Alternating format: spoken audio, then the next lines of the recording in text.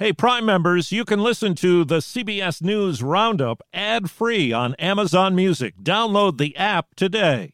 This spring, if you'd rather spend time enjoying your lawn instead of trying to keep it alive, there's good news. True Green is the easiest and most affordable way to get a beautiful lawn. All you have to do is water and mow, and they'll do the rest. Weed control, fertilization, aeration, and even some things you might not even think of. They'll do all of it, while you can do literally anything else. With True Green, you can have your lawn looking as good as a putting green. That's not hyperbole. True Green is the official lawn care treatment provider of the PGA Tour. True Green offers a satisfaction guarantee, and they have a verified best price promise, which guarantees you the lowest price with no compromise on quality. You do you. Let True Green do your lawn care. Visit truegreen.com to get the best lawn at the best price with the best people guaranteed. First vaccine shots in the UK. It's the beginning of the end of this pandemic. Not enough doses for the US. Pfizer has already committed those doses to other countries. Security flaws in popular devices. Remote-controlled cameras, printers, and routers. Good morning. I'm Steve Kathan with the CBS World News Roundup. It could mark the beginning of the end of the coronavirus pandemic. The first vaccine shots given today in the United Kingdom.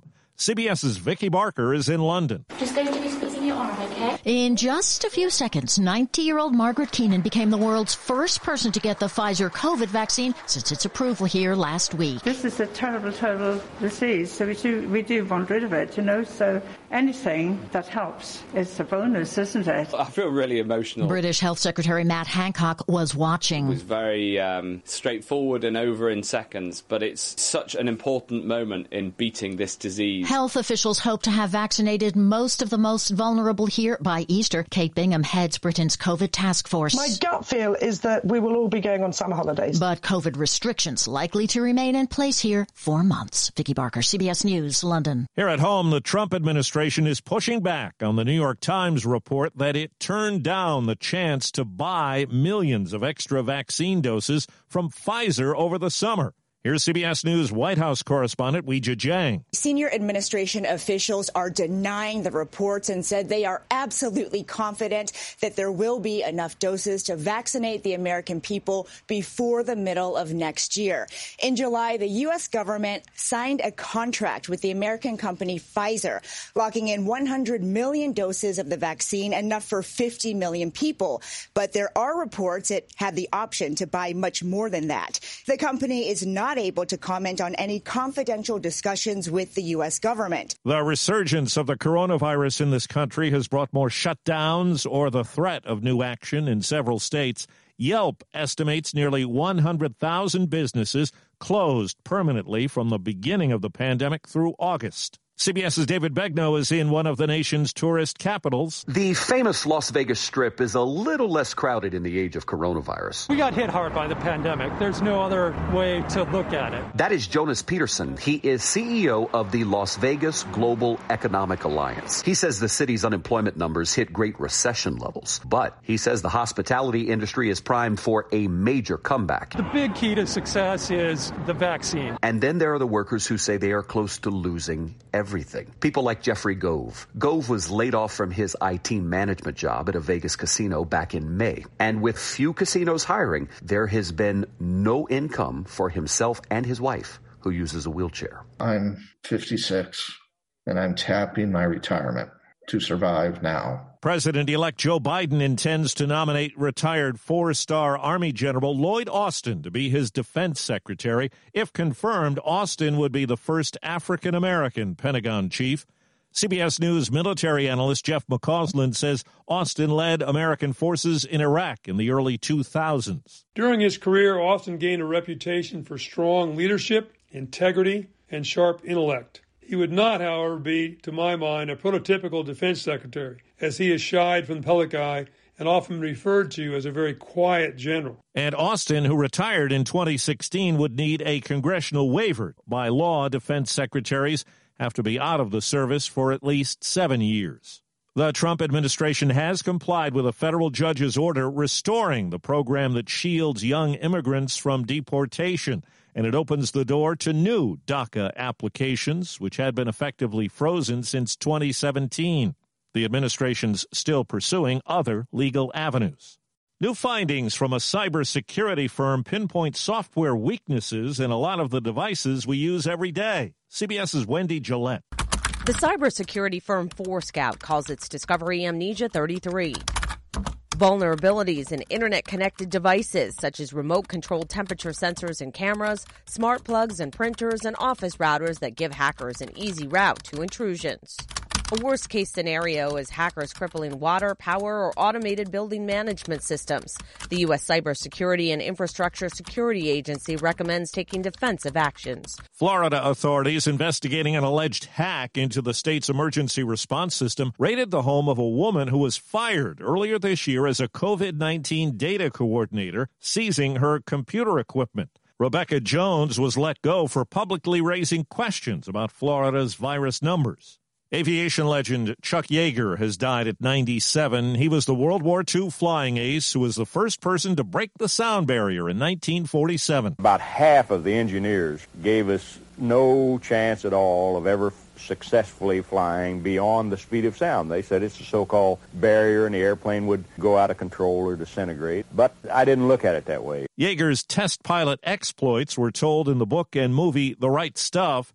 He returned to combat in the Vietnam War and spent his later years as an aircraft consultant.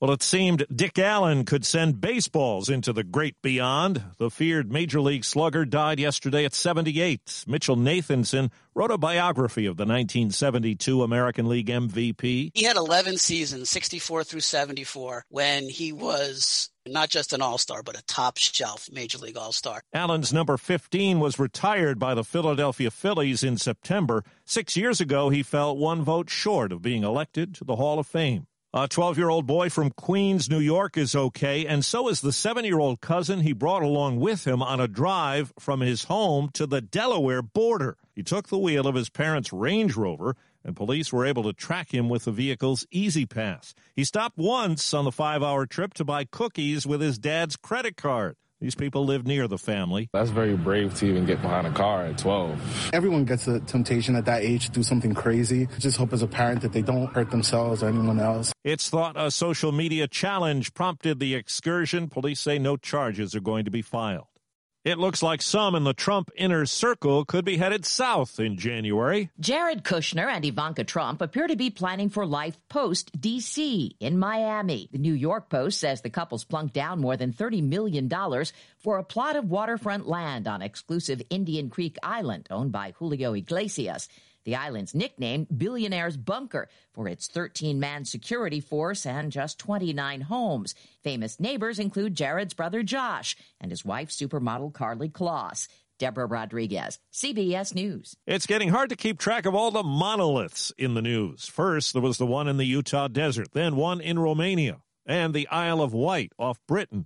Now one has grabbed attention in California's Los Padres National Forest, and another outside a candy shop in Pittsburgh. No mystery behind that one. The store built it as a gimmick to boost local business. That's the Roundup. I'm Steve Kathan, CBS News. If you like CBS News Roundup, you can listen early and ad-free right now by joining Wondery Plus in the Wondery app or on Apple Podcasts. Prime members can listen ad-free on Amazon Music. Before you go, tell us about yourself by filling out a short survey at Wondery.com/survey. Behind every successful business is a story, and some of them might surprise you. Like how Chobani's first yogurt factory was discovered on a piece of junk mail, or how the founder of the multi-million-dollar cosmetics brand Drunk Elephant was told by everyone, including her own mother, that the name sounded like a dive bar. I'm Guy Raz, and on my show How I Built This, I talk to founders behind the world's biggest companies to learn the real stories of how they built them.